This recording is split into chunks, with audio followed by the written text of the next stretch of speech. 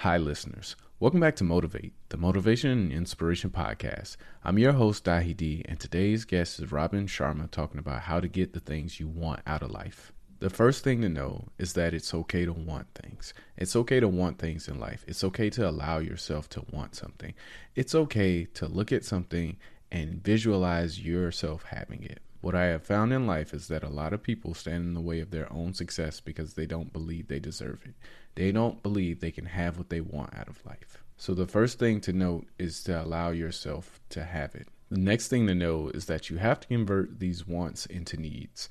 You only get the things out of life that you actually need. Anything you want is placed in a place where you don't have to actually commit to going after it. But once you need something, you have to have it.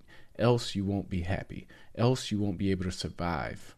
That's it for me today. Thank you all for listening. I truly hope you enjoyed today's episode. Mom deserves the best, and there's no better place to shop for Mother's Day than Whole Foods Market. They're your destination for unbeatable savings, from premium gifts to show-stopping flowers and irresistible desserts. Start by saving 33% with Prime on all body care and candles. Then get a 15-stem bunch of tulips for just $9.99 each with Prime. Round out Mom's menu with festive rosé, irresistible berry chantilly cake, and more special treats. Come celebrate Mother's Day at Whole Foods Market.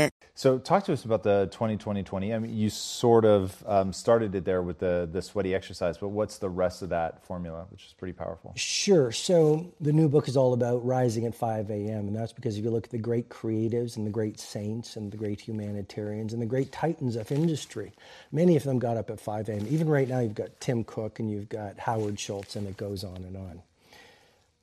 Before the sun rises is the time of least distraction. Before the sun rises, where you can build intimacy and fluency with what you want to stand for in your day. Before the sun rises, the luxury and tranquility of the early morning hours, you can do that deep inner work that will allow you to go out in the world and play at your best. So what the 20-20-20 formula is simply this. There's 3 pockets. The first pocket is move, 5 to 5:20. And you get into the sweaty exercise because, like I mentioned, it releases neurotransmitters, it reduces the cortisol, increases your metabolic rate, which gives you more energy. So now, and serotonin as well, which gives you joy. So now it's 5:20. Fundamentally, you feel different. You have energy. Your state is strong. You've got a fire in your belly, and you've accelerated your focus. 5:20 to 5:40 is the second pocket of the 20-20-20 formula, which is reflect. We live in a world where a lot of people are busy being busy, but what's the point of being busy around climbing the wrong Mount Everests? And so clarity is one of the DNAs of mastery. You know this. If you talk to the titans of industry and you talk to the people really getting traction around their ambition, these are people who have a monomaniacal focus on the few things that matter. They have an obsession bordering on a possession around the few priorities they want to build their life around. And so 5:20 to 5:40, the second pocket, you write in a journal. You meditate. You visualize. You do what I call in the book a blueprint for a beautiful day.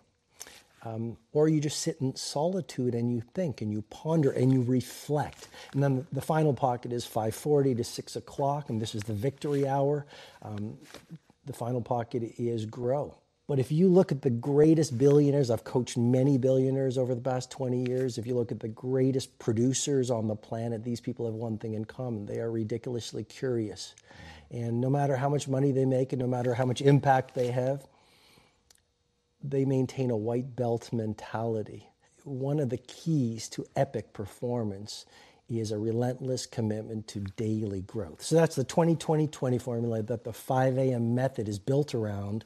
And the premise is basically this. As you begin your day, so you handcraft the rest of your day. And if you have consistently great days, you're going to have consistently great weeks, quarters, year, and a lifetime. So your days are your life in miniature, and you got to get those mornings calibrated if you really want to win. When you were talking about the obsession that borders on possession, which I like a lot, and I think is the thing that's missing from a lot of people's lives.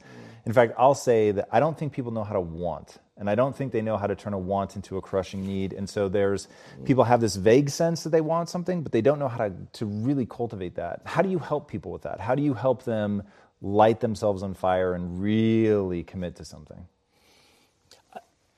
Tom, I actually believe we are built to want. The very nature of being a human being is we are built to progress. We know that the human brain craves novelty. And we are most alive, we have the most energy, we are most intimate with our best selves when we're progressing towards our mighty mission. So I think we all want. I think what's happened on the planet right now is there's been a great seduction and a great brainwashing. When we are kids, we want. We want to be astronauts. We want to be billionaires. We want to be history makers. We want to do all our dreams. And we stand in awe and wonder. And we're full of curiosity, and we're loving, and we're passionate, and we're strong. We're not afraid to be ourselves. But as we leave the perfection of childhood, the hypnosis and the brainwashing begins. Our well-intentioned parents say, oh, you want to be an astronaut? You want to start a business when you grow up? You want to paint like Jean-Michel Basquiat? Be reasonable.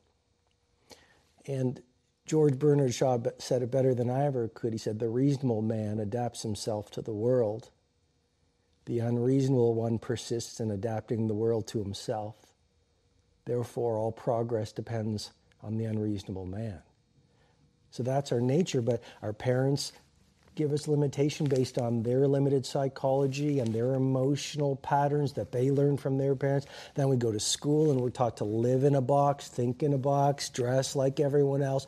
Don't sing too loudly, don't dream too big, don't be too passionate. And then our peers do the same thing to us. And then society says, oh, genius is the realm of genetics, not everyday people, which has been dismissed by some very good science.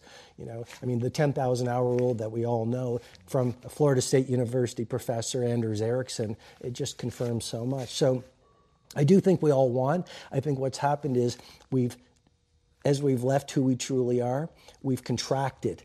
And now it's all about staying safe in the world versus going out there and letting our primal genius shine. And a lot of people just have stuffed that pain of disappointment and their doubt really deep inside. And they just are addicted to distraction and escapes because they don't want to deal with their potential that they've denied.